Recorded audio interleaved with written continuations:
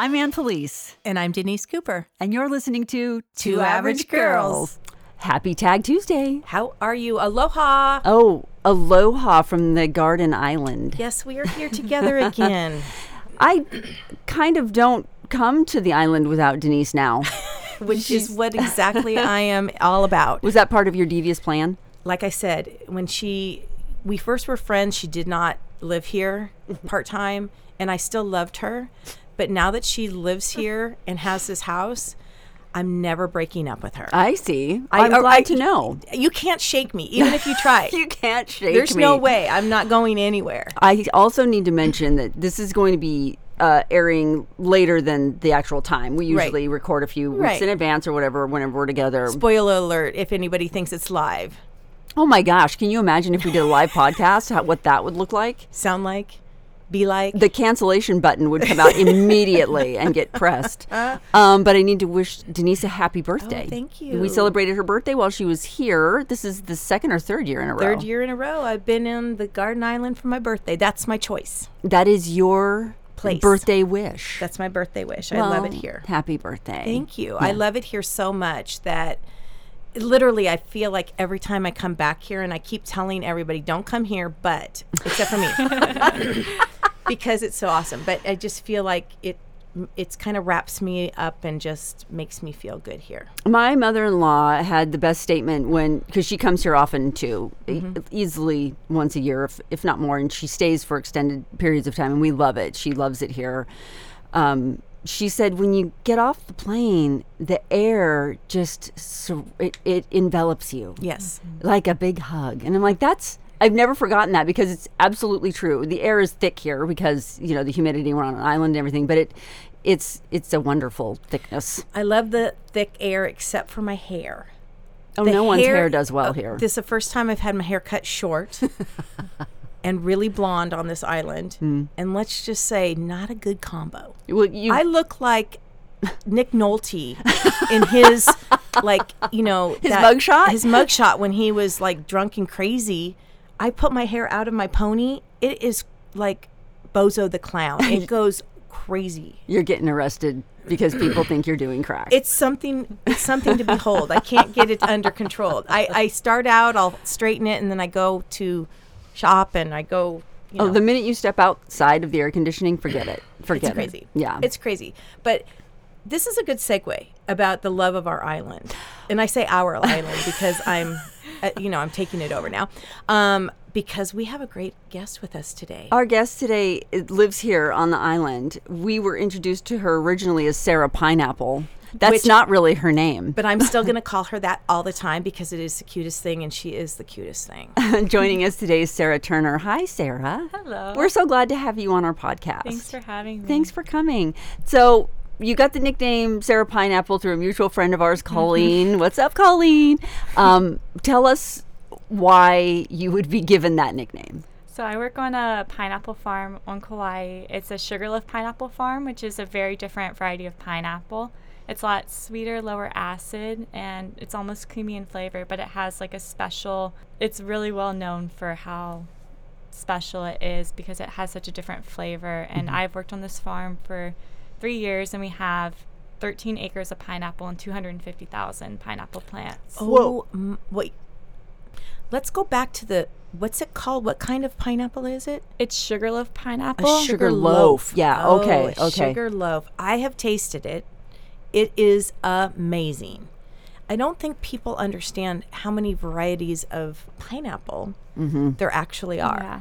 And the most people only have one variety of pineapple, which is what's grown by Dole and Del Monte, which is smooth cayenne. But there's so many different varieties, but none of them are really grown on a large scale for different reasons. And sugarloaf pineapple is probably one of the best varieties that everyone can agree on is the best variety of pineapple they've ever had.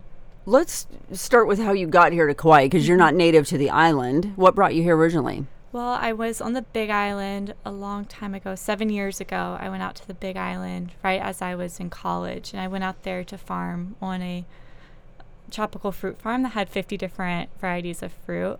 And I fell in love with the Big Island and the land. And I got so excited about tropical fruit because we had 50 different varieties. It was every day was just learning about all the different varieties of fruits I've never heard of. And I got so passionate about all these different fruits that I kind of set it inspired me to travel just for the purpose of discovering new fruits. And farming.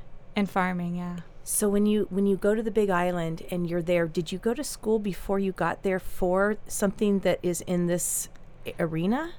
Yeah, I've always been interested in food systems. And so, through high school, I started to get very interested in food systems. So I went to college and I went in with the major of biological and agricultural engineering. Wow. And from the first year, I knew that this was my first summer that I had to myself, where my parents weren't deciding what I was doing. And I took a leap of faith and I booked a plane ticket. I told them I was going. I didn't ask them whether I was going. And I got on the plane and I showed up. I found this farm online. I sent them a message, asked them if I could come and stay for work trade, to work in order for a place to live. And I got an answer, didn't hear from them for about a month or 2 months before I left. And I arrived and I'm messaging this woman that's supposed to pick me up from the airport. Oh my gosh. And she's, 7 hours late. I'm just sitting there on the side of the curb. And she finally picks me up, and we're starting to head off to the farm. And she was a very eccentric woman, and it just, arriving at that place, I never felt more at home in my entire life. It was just that deep feeling of this is where I belong. And like you said, the land just like hugging you. It was just that full kind of surrender into just like the land is here to support me. And so when I got there, it was just every every different fruit tree was learning about all the different fruits that we had. And, it was just, I became obsessed with knowing every single tree and everything I could about it. And there's 2 people that were walking me around, showing me everything each day. And I did try white pineapple for the first time there. Yeah. And so I knew what it was, and I knew how amazing it was, because it's something that you taste and you never forget. It's always in the back of your mind. And that kind of spurred my passion for farming. And I went into a major biological and agricultural engineering. It was all farmers who were trying to get out of farming and moving into more of a office environmental engineering job, and going into a engineering degree trying to become a farmer, which is completely unnecessary. But I went back to school after I had spent time on the Big Island. And how long were you there? 3 months. 3 months for the whole summer? The whole summer. That's exciting. Yeah. Did you go back and finish your degree? I did. Oh, wow. Yeah, okay. So it was very much one of those things. When I was in Big Island, I didn't want to leave. Yeah. And it was kind of like, do I go back and finish this degree? And I'm around a bunch of people who don't have degrees, and they're doing great, and they're living these amazing lives, the life that I would want to live. And then I have this option: do I go back and do I finish this thing that I'm really not looking to, I didn't want to work in an office job. I didn't want to do be on a computer working on AutoCAD all day long. But I just had this experience while I was on the Big Island that gave me just this clear message that I meant to go back and I meant to finish it for some greater purpose. And it became extremely clear that that's what I needed to do. I bet your parents were relieved that you wanted to come back. They did not even know that I was wavering. They do now. Yeah. Once they found out that you were doing the farm situation on the Big Island, were they supportive of that, or were they like, come on, Sarah, come back? They were. My mom was terrified. Well, yeah. Because she didn't want me to go into the unknown, but she realized that I was making my own decision, and that if she wanted to be part of it, she would have to support me. So she gave her full support, but also with, the fear of not knowing what I was doing or where I was going. I arrived and I didn't have phone service. I was out off grid. There's no cell reception. There's no Wi-Fi. So I'm like 30 minutes from the biggest town, which is a small town, and I'm out in the jungle. I have nothing. I don't have a car. And so you're at the mercy of these people that you've taken this leap of faith to that you don't know. You've messaged them by email. Yeah, and there's it was like I was at the mercy of all of them, but no, I was like in such a vulnerable position because no one was like coddling me and helping me. It was kind of like, you're off on your own. You're here. It's like, what do I eat? I don't know this land. I don't know what's edible. My first day, I don't have any food, and no one's there to feed me at night. And so, okay, so explain what the situation was then, because we have a mutual friend, Bryn Watkins, who did this exact thing, but it was when you live on the farm, they give you a place to sleep, but they also help feed you. Yeah, some feed you, some don't. And what was your situation? Mine was they told me they were going to feed me, but they didn't. So they didn't say, hey, you must be hungry. No. There was no communal dinner at the end of the day kind of thing? No, everyone who was staying there, who was volunteering, was on a camping trip. So I arrive, and no one's there to even tell me how anything works. I just kind of got dropped off, and which is funny because it kind of aligned with exactly what I wanted. When I did this trip, it was kind of like to get completely out of my comfort zone and to just like completely scare myself, like put myself in a situation where I have to figure it out.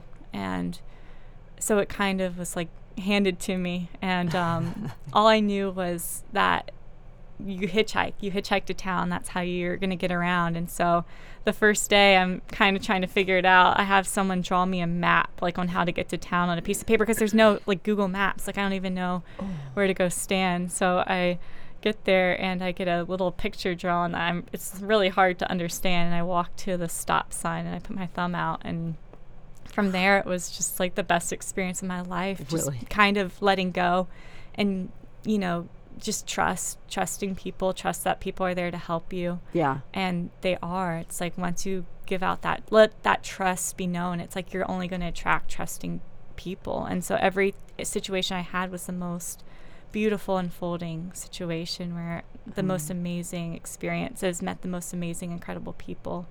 And yeah, it transformed my life. And it was like this community that I'd never experienced before. The kind of community that I was around was so different than that from North Carolina. So I felt just completely surrounded by like-minded people that I never met, but were so much like me. And so it was so hard to make that decision to go back because I thought, I can stay. Like there's nothing really bringing me back except school. But I made that decision that was for my greater good, and I went back to college. And from there on out, I was traveling through my summers. I took 8 months off, and I traveled to, I think, 6 countries by myself.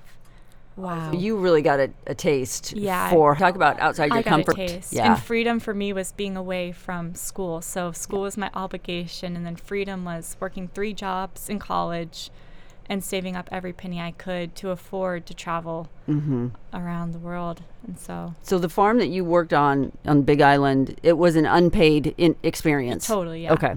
Okay. So you go back to school.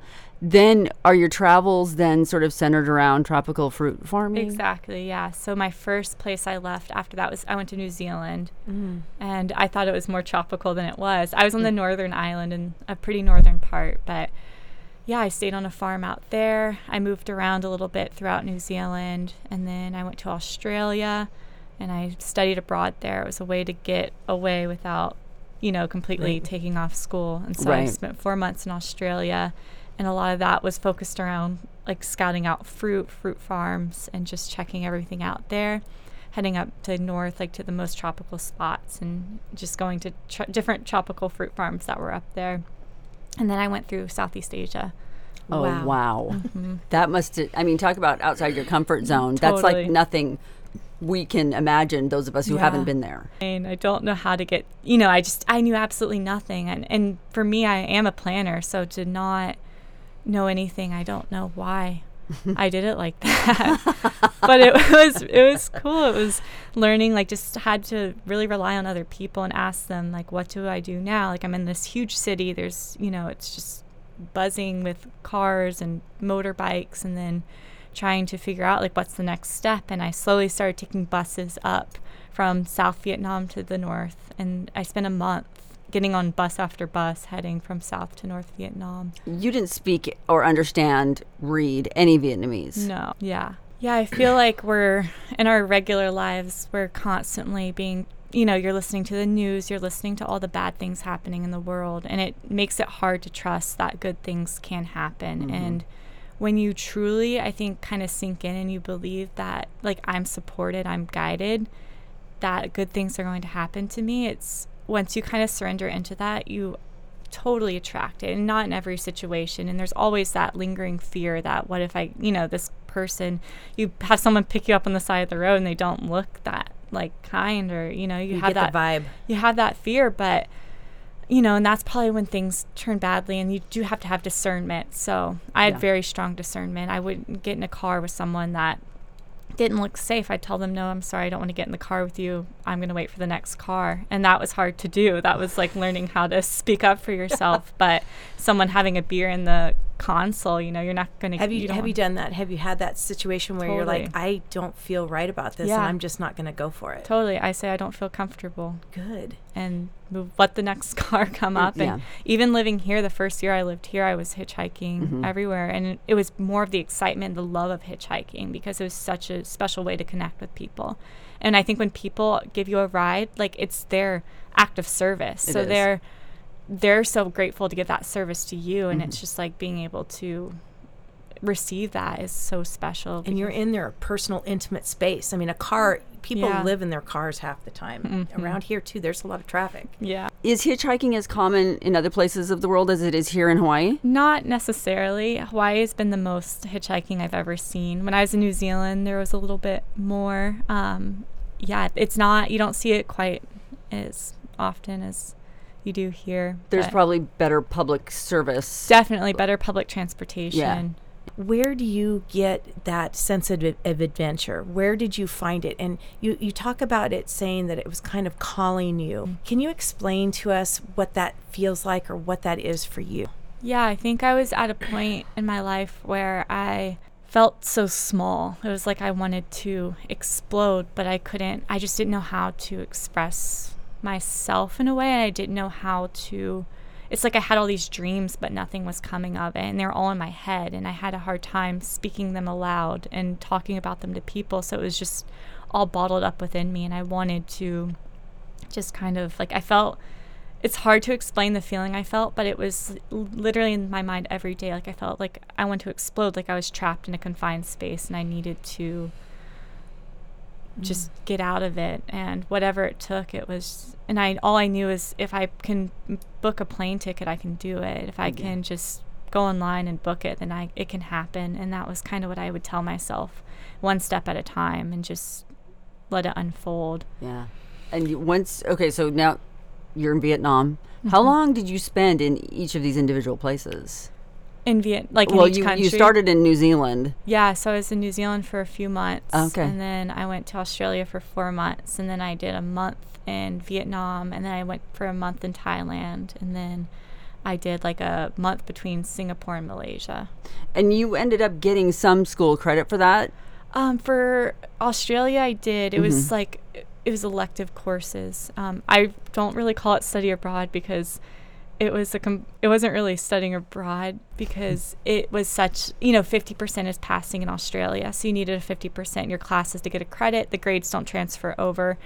And there's only 2 assignments, and I got 100 on the first assignment. So having an experience outside of the norm for college students, it's going to a different place that you would never be able to go to unless you have that opportunity. Definitely. Yeah, it has nothing to do with the college courses. Right. You learn so much more by just traveling and just experiencing new things than you do. I mean, you learn so much in college, depending on what you're learning. But, you're sitting down and you're memorizing things, or it's a completely different kind of learning. It's how to interact with the world, which in some ways is almost more important, in my opinion. Yeah. When you went to Vietnam and to New Zealand and all these other places, did you find fruit that you'd never heard about again? I did. It was a lot harder because I had already seen I realize now, like, I was on a farm with a very biodiverse farm with so many different fruit species, but that made it more exciting to find fruits that I've never heard of. And yeah, it's so exciting to be able to, especially in Asia, there's fruits markets all down the streets. Like everyone's selling fruit. So I would get fruits like that here cost like $12 for a little piece and buy like 20 of them and go sit on the beach and just eat fruit all day long. When you went to these other countries, was it the same setup as it was on the Big Island where you were sort of living and working a farm? Some of them, yeah. So certain countries it was where I was doing like a work trade situation, and other places it was just traveling. Okay. And that's because some countries just don't offer those kinds of experiences. And you can kind of seek it out in a shorter term basis rather than, because the cost of living is so cheap, you can stay in a hostel for 99 cents a night. So Oof.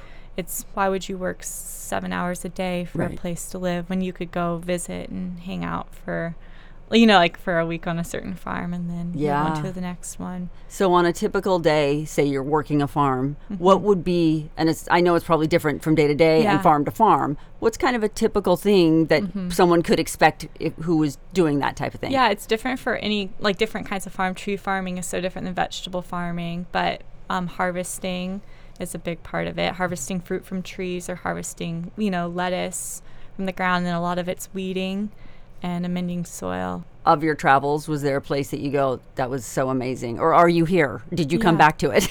Yeah, that's why I kept traveling. I remember being on the Big Island. This person was coming to do a work trade. She was like 35 years old. And I was telling her, I'm like, this place is so amazing. And she goes, you don't know what amazing is. And I'm like, it feels like home. And she's like, you don't know what home is. You're just a kid. And I was 18 years old. And I'm like, well, maybe it like shot me. I was like, that's not true. This feels like I've never felt this sense of home before. But it made me, I was like, well, I'll give her the benefit of the doubt. Like, I have to think about this. Maybe it is just because it's my first time leaving home. It's my first experience. It's that first freeing feeling of just being out of my, like where I'm from. And I thought, okay, well, in order to know if this feels like home, I need to experience other places. And I kept trying to find a place that felt like home. And places felt slightly like home, and they felt, great to be in. And I enjoyed, places. Like, there's so many places I'd love to go back to and visit, but nothing felt like it did when I was in Hawaii. And I knew that, and I was scared to come back because I thought if I came back here, then I would stop experiencing the world, that I would stop traveling, that I would get stuck. And I kept saying, get stuck was like my main word. I don't want to get stuck. I want to see, there's so many places I want to see. And so when I graduated college, I decided to do 3 months here. On Kauai? Yeah. Okay. So 2 days after I graduated, I came here. Your parents are like, she's never home, and I miss her. I know. And I was like, do I have to go to the graduation ceremony? Because then I can leave a week earlier, And I came right out here. I worked on a vegetable lettuce farm in Moloa'a, which is right next door to the farm that I'm on now.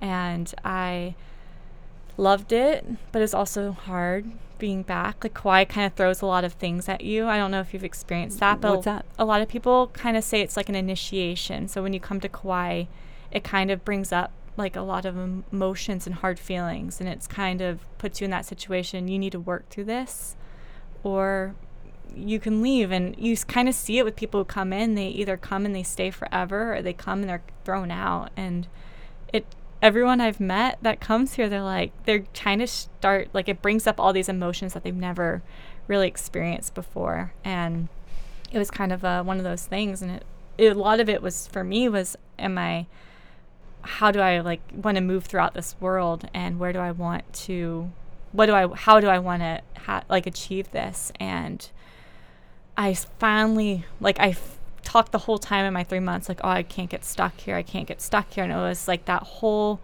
mindset was, I can't stay here forever.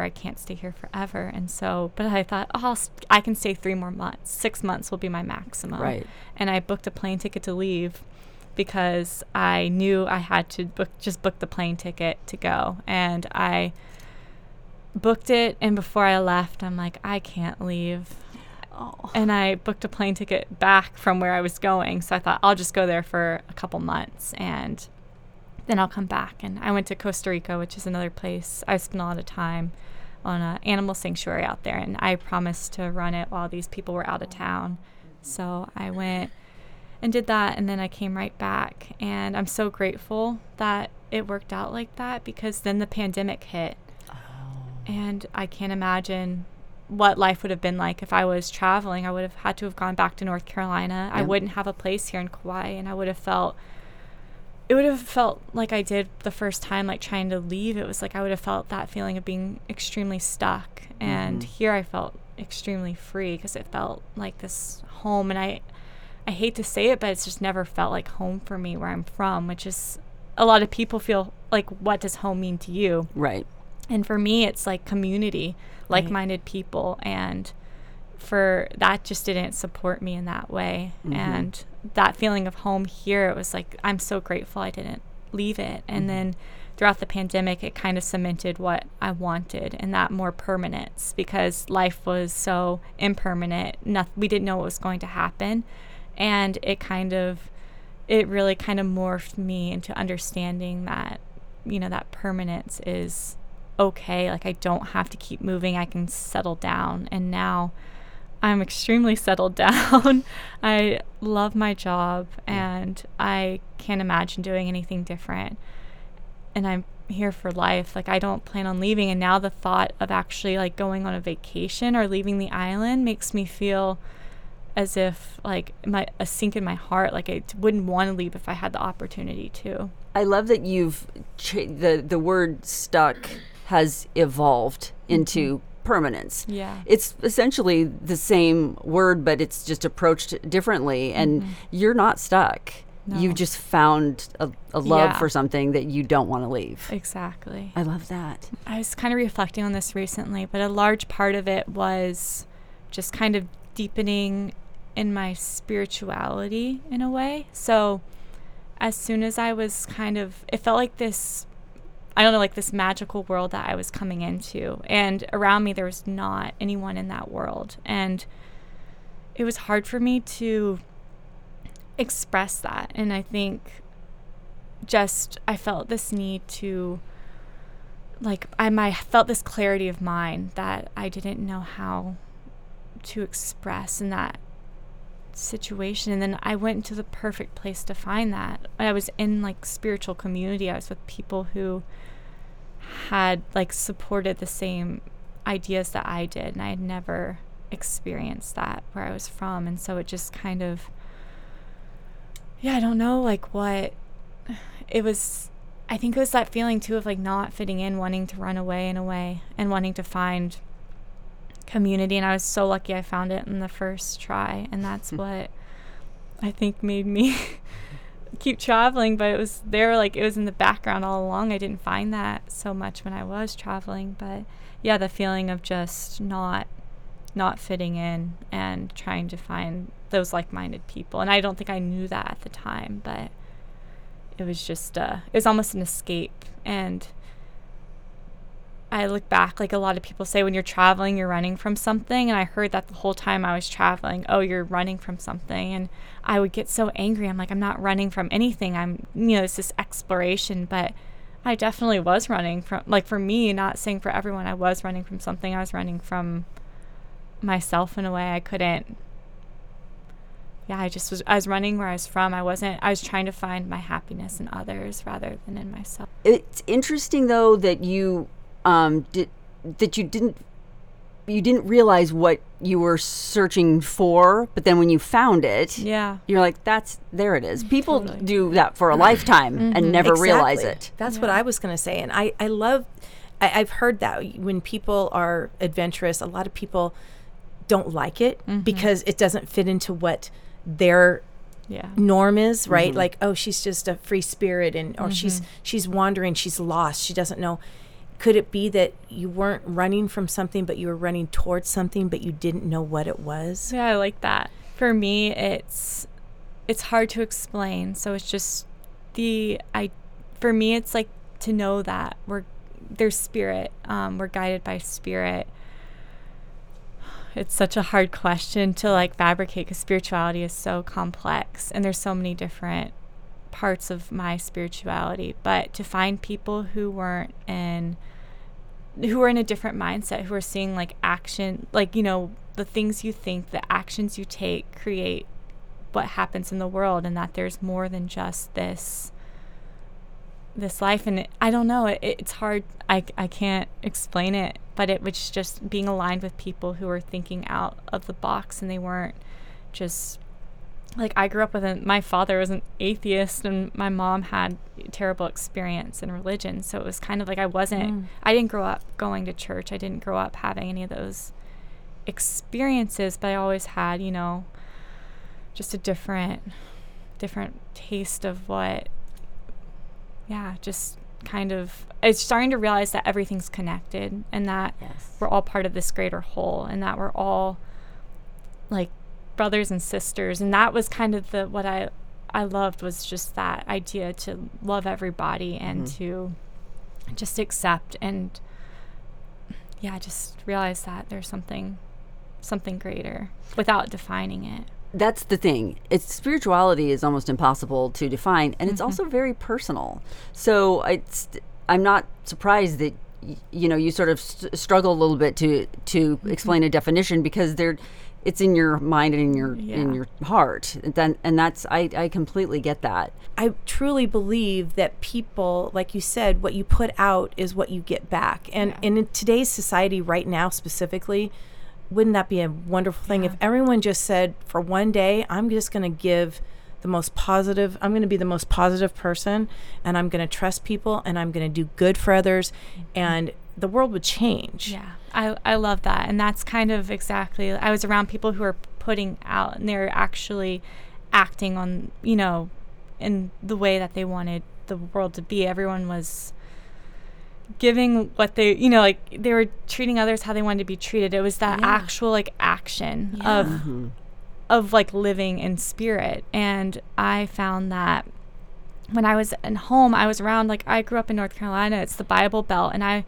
craved spirituality. I'd go to church with my friends because it was oh, here's an opportunity. And I found that the people, I would be told these things that I didn't, that I wasn't, baptized, I wasn't going to heaven. And then I saw people who were in church who were terrible, they were drinking and doing drugs, and it was so counterintuitive for me. And I was only around hypocrites, not saying everyone in religion's that. And I think religion is beautiful in so many ways, but it was what I was exposed to that I found I can't find spirituality in sometimes you can't find spirituality in religion. And I finally found spirituality. It happened to not be in religion, but it was just what I was seeking. I found. When you very first came to Kauai, your first experience was on a lettuce farm, but now you're working, as you said, on the pineapple farm. Yeah. How did you get involved in that? So the first week I arrived in Kauai, we have this community center where all the people who are working on this farm would share meals, and there's a kitchen and a place to sit and eat.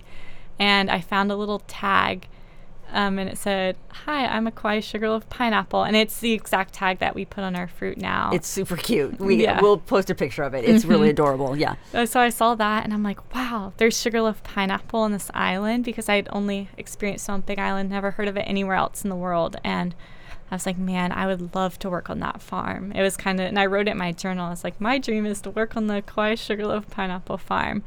And I had saw that, and so it's been in the back of my mind. And as I was here, I was like, I need to save this money to travel again. So I went and I got a job while I was working my other farm job. So we kind of for an idea, it was 3 days a week. We'd wake up at 6 and work till 11. It was 5 hours a day. So 15 hours a week plus an extra 3 to 4 hour task that was on our own. So it was around 18 hours a week of farm work. And it was pretty hard work. You're, crouching down. I was harvesting lettuce all day, scooping mulch into wheelbarrows, unloading it for 5 hours. It's, in the hot sun. It's a lot of physical work. But I found a job at a chocolate cacao type farm. Now we're talking. Yeah. It wasn't the best experience, but it was a great, the most I'd ever felt supported financially by a job, because in North Carolina the minimum wage is $7 an hour. So it's just such a difference in pay. So I kind of was like, wow, I could really settle here, and I can save money, and this is going to be great for future travels, because everything in my life was saving money for future travels. It was always for the future. It was never for the now. And in college, I'd only spend $25 a week on everything I needed. So if I couldn't get groceries for $25 a week, that was it. Yeah. And when I first got here, my first month, I only spent $60. The first month I lived here, I was only eating from the land, and I would buy like rice and coconut oil were the only other two foods that I would eat. But I got this job and I realized like I could stay here longer. And then I was in this job and I saw the Kauai Sugarloaf pineapple job appear on Craigslist. Oh. Yeah. They were looking they for were workers. looking for workers. Okay. And so I reached out, and I worked all 3 jobs. So I was working like 60 or 70 hours a week. Wow. And I was doing farm work. And so it was a lot of work. But I ended up dropping the chocolate job, and I slowly started giving more and more to the pineapple job. And I just kind of fell in love with it in a way. Like, it was one of those things where it's not, I have to go to work today. It was like, I get to go to work today. Like, I'm so grateful that I get to go to this job where, like, I truly just enjoy every aspect of it. What does work on a pineapple farm entail? Yeah, it's different, different for different seasons. But like this summer, like we're harvesting on a harvest day, sometimes like up to 4,000 or 5,000 pounds of fruit, washing, stickering, tagging, packing, loading into coolers, sorting, grading. It's a lot of work. And then on top of that, taking care of the fields. We make, different products. We dry pineapple. We go to market. Yeah. We have an online shipping business, so managing that. And I'm kind of in every single facet of the farm. So I'm not just doing one task. I'm doing a little bit of everything. Do you think your degree that you were so stuck on whether I should get it or not has helped you in this? I think not necessarily what I learned in the degree, but the thought processes that I had to go through. Engineering is so kind of cutthroat. You have to think outside the box. And I was forced to do that, and it was I chose the hardest degree not to use. It was like, couldn't I have done anything else? But of course I chose engineering, and so I'm so grateful for it. I'm grateful. I knew, like, when I realized that it was something I had to finish, I knew it was all part of a greater purpose, and I just completely surrendered that this is for a greater purpose. No matter how hard it seems in the moment, I have to finish it because there's greater things on the other side of it. Right. That's such a mature outlook. It is. I mean, literally, adults who are 60 don't have that outlook where it is like, I'm just going to grind this through. I'm going to make this happen because it's going to do something for me later. I don't know what it is. I'm putting faith in the universe, putting faith in myself, and I'm going to do it. Yeah. I commend you for that, because a lot of people would have just said, I don't need it. Yeah. Everyone there is like, why are you here? Because, we'd go around and talk about our summer internships. Yeah. And I'm like, I'm going to go live in a tent in Hawaii. And, it's just the complete opposite of what everyone else All is these doing. engineers are like, what is going on here? Interning for John Deere. And it was just the complete, just a complete opposite of what everyone else I love it, though. else's visions were. But yeah, it was a complete faith and surrender, and it has helped. It's people, as much as it's kind of sucks, people take you more seriously. Exactly. With a legitimizes degree. you a bit. Totally. And I think that Paul and Jude, who are the owners of the pineapple farm, they kind of respected me because they knew that I was just the ability to finish something like that is obviously challenging. So just the perseverance and just knowing that I'm capable of doing something like that, I think made them take me a little bit more seriously. Yeah, I think that's probably most people. And you're so young. I'm 25. You're so young. It's amazing the things that you've accomplished. So you're over there working that pineapple farm. There's other employees, correct? Yeah, so when I got there, there was one other employee named Jake, and so it was me and Jake. And Jake. And then we hired one more person. They quit after like a year, and then it was Jake and I for, it's just 2 of us for a long time. And there's other workers, like a few part-time workers that come in like twice a week for 6 hours or something like that. But we don't really, we're the only 2 full-time workers who are there all the time, kind of making everything else happen. How many acres are there over there? 13 acres. And then how many thousands of pounds did you say?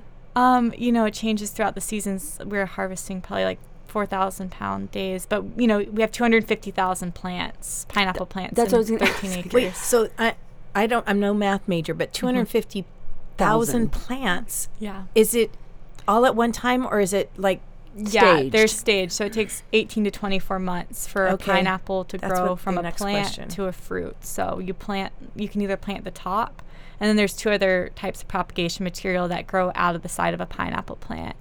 But you mostly would plant it by tops or suckers, which come out of the base. After a pineapple is fruited, there's a sucker that comes out of the base of the plant to produce a new fruit. And so you remove those suckers and you plant them in new fields. So you let it fruit once, you take out the entire field and you start over. So every pineapple you eat takes almost 2 years to become a fruit. No wonder they're kind of expensive. Yeah. Yeah. So a pineapple plant it's on the ground. Yeah. And then the pineapple It shoot- comes out like of a stem from the center of the plant. and then that whole plant is done once it's fruited, a single pineapple per plant? Yes. Only It- one. Only one. It creates what is called a sucker that comes out of the side of the plant, which will produce another fruit, but it's not the same plant. So you have another plant coming out, and you can't just leave that plant there because that sucker is growing sideways, so it's not going to stand up straight. And when you have a it's just going to fall. The plant's going to kind of fall Yeah. over, and the fruit's going to burn. Like, it'll be exposed to the sun. When it's standing straight up, it doesn't have like as leaves protecting it from the sun around it, and it's not exposed laying out. So you want to remove the suckers and start to plant new fields from those.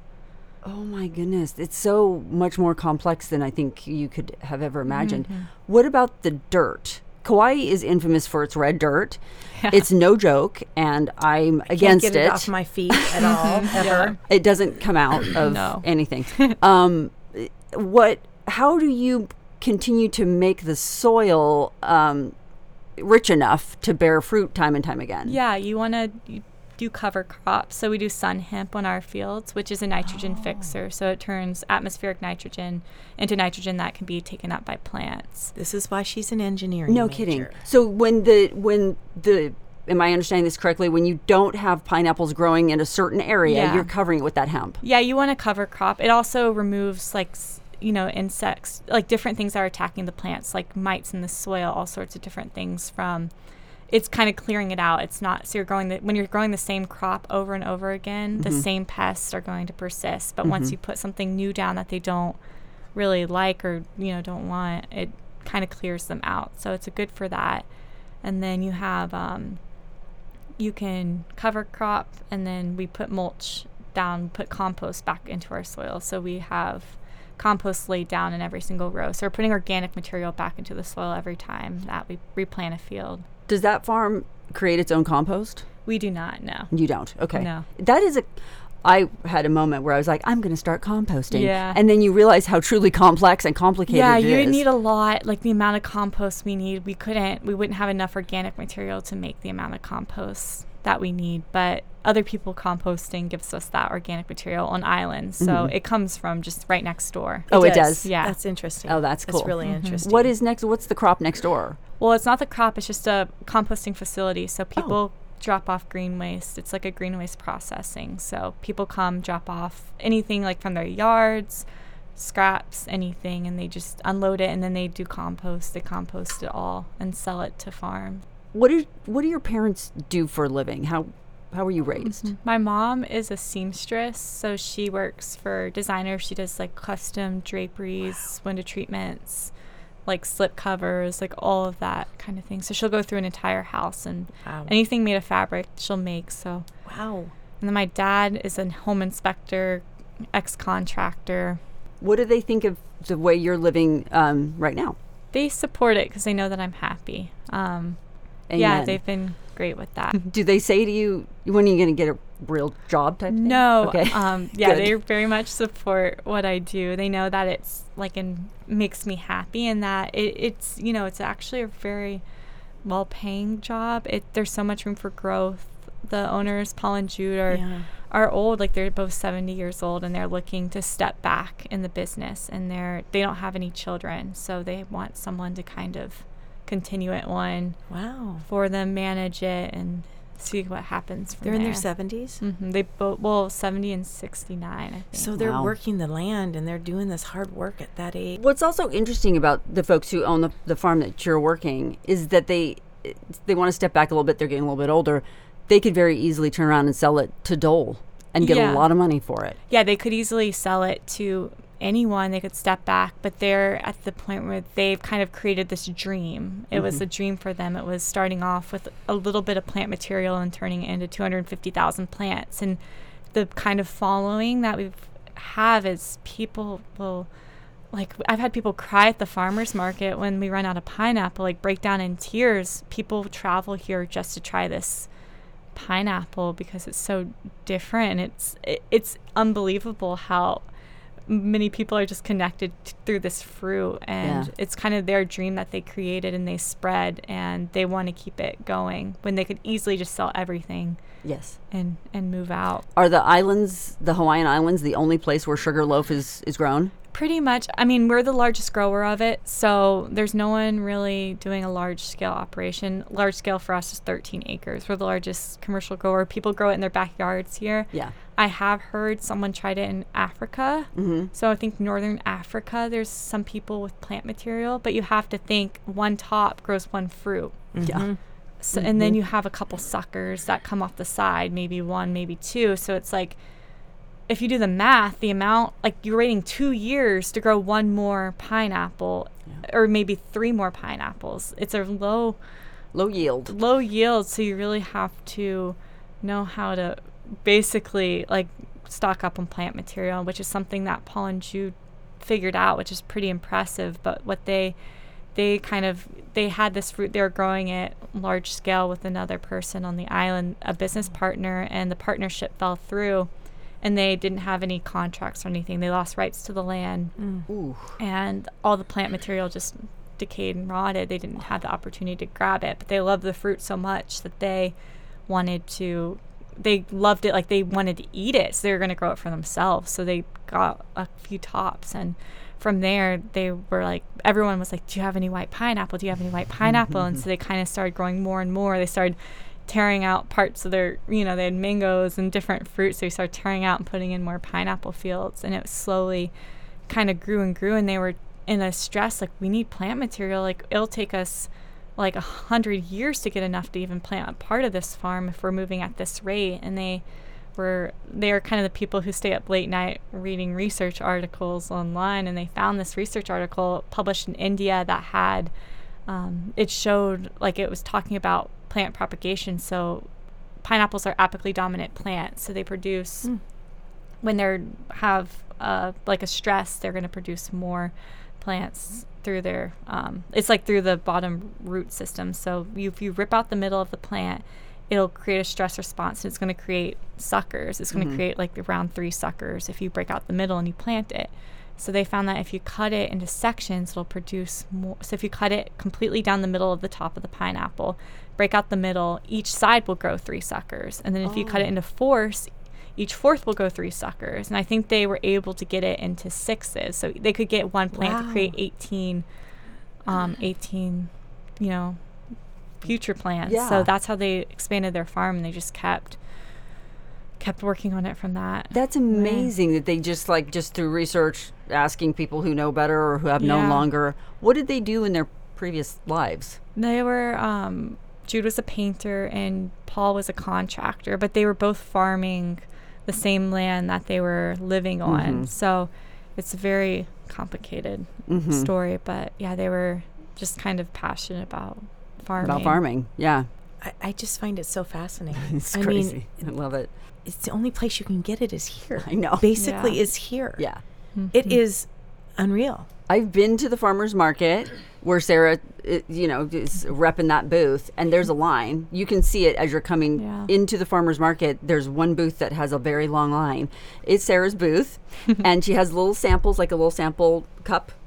And there was a little boy, the last time I was there, who was standing in front of that cup with his toothpick, and he'd eat one, and then he'd take a pick while he's chewing, and he'd turn around and go, you got to try this. Aww. He was just a little tiny kid, and he was just like handing them out. I'm like, is this an employee? And no, he was just a lover of the pineapple. Yeah. But it was like candy. It was like someone had just given him a shot of caffeine and sugar, and he was like all about it. And that's people, when you said someone cried when it was, I get it.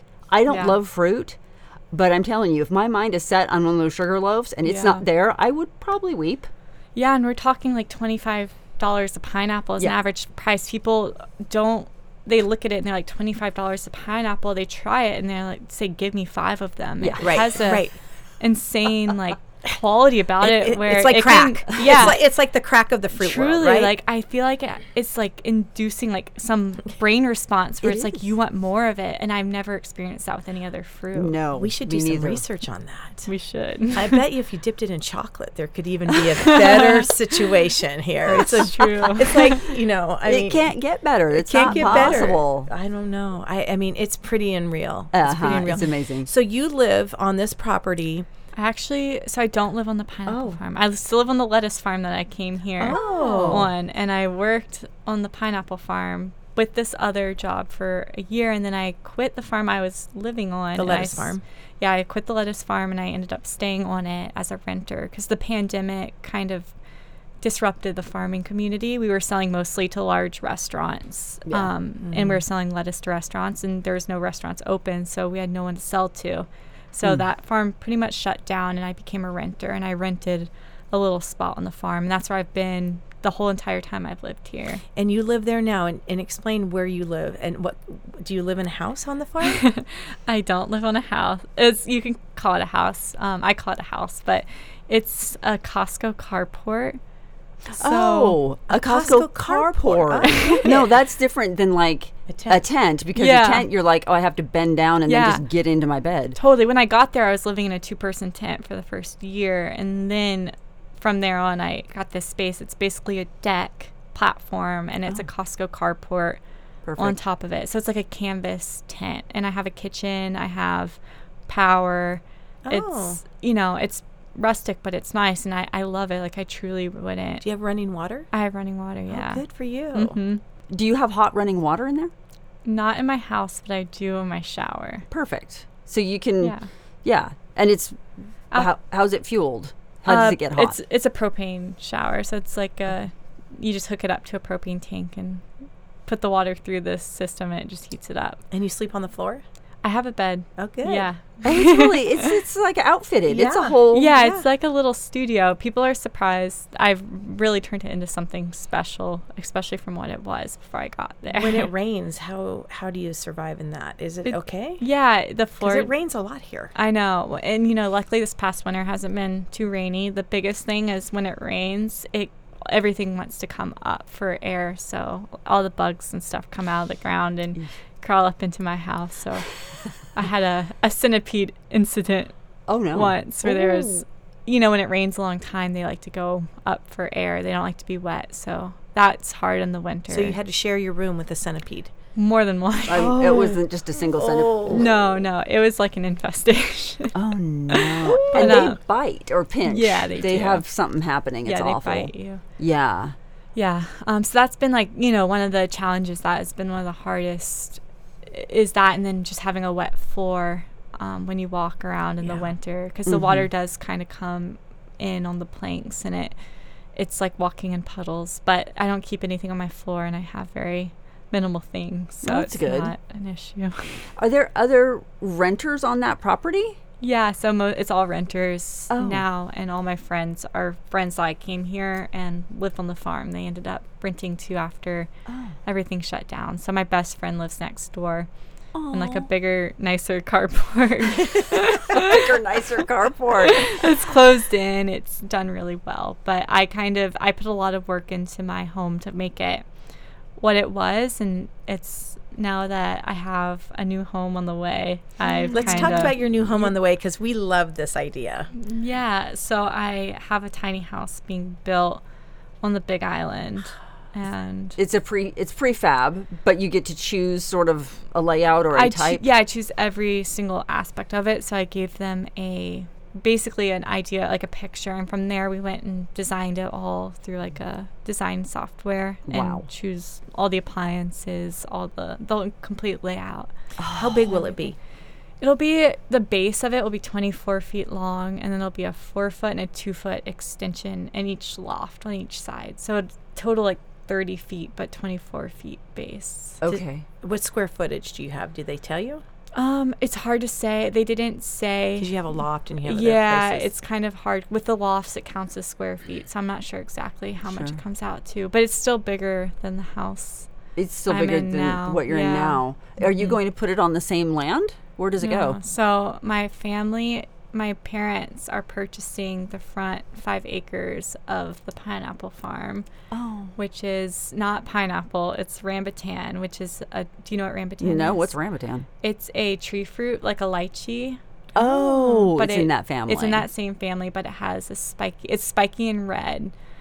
We've And seen the it at inside is market. the inside's kind of a grape. Yeah, it's like a consistency. grape Okay. on the inside. So They're it's smaller. Yeah, they're Yeah. small. And so it's 5 acres of rambutan trees. And my family is there. It's an escrow, so it's happening. And That's yeah. exciting. No, it's a dream come true because what I wrote in my journal when I left Big Island was my biggest dream in life is to have my own tropical fruit farm.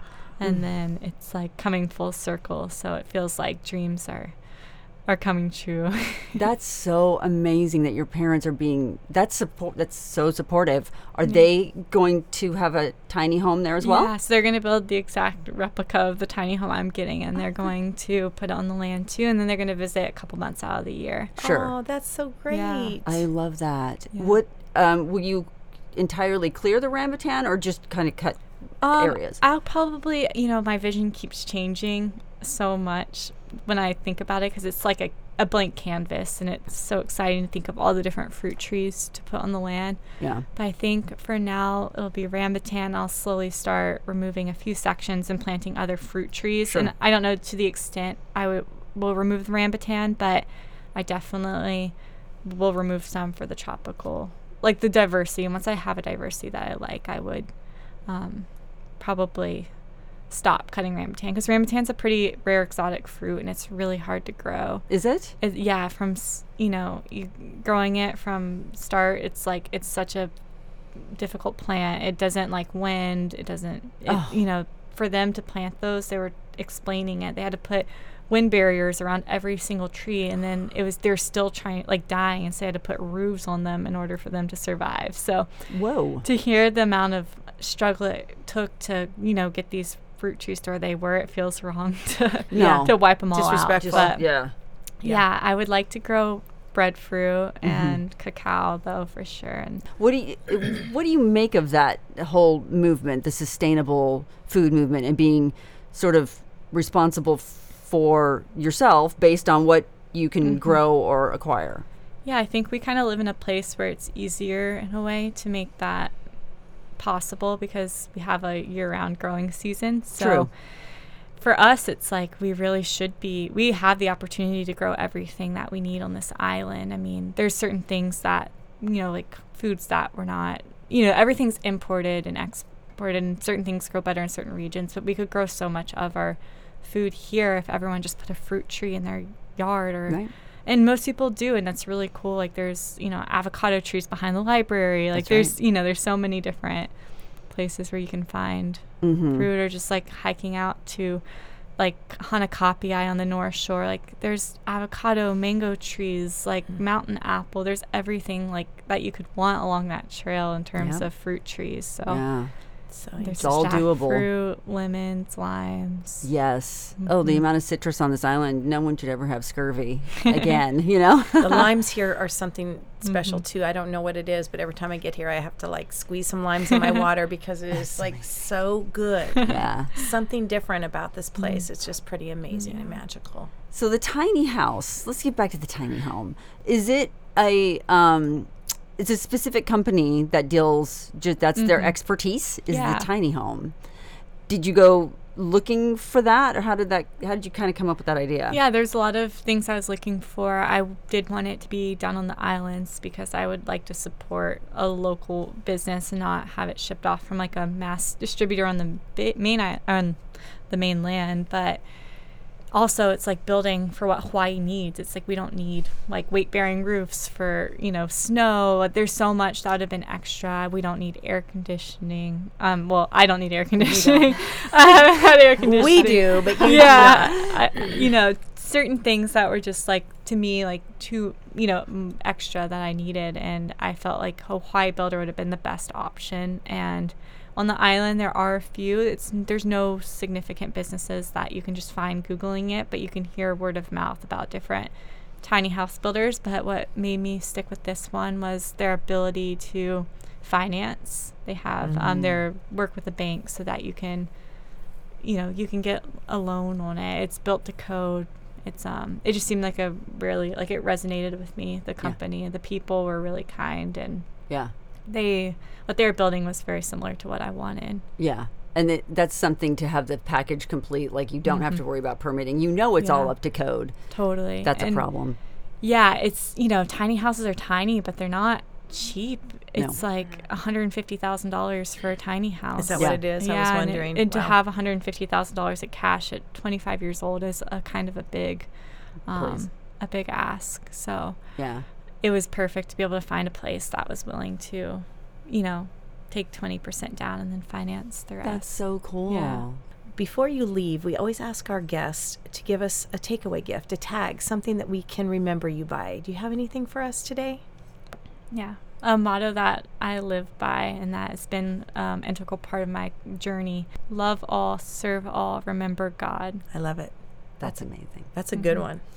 Thank you, Sarah Pineapple, for joining us today. We're so glad to have you on and get to talk to you about the coolest subject. Nothing better. I love it. So we appreciate you coming down here and talking to us. In the meantime, we're Two Average Girls. I'm Ann Police. And I'm Denise Cooper. We'll see you next time. Two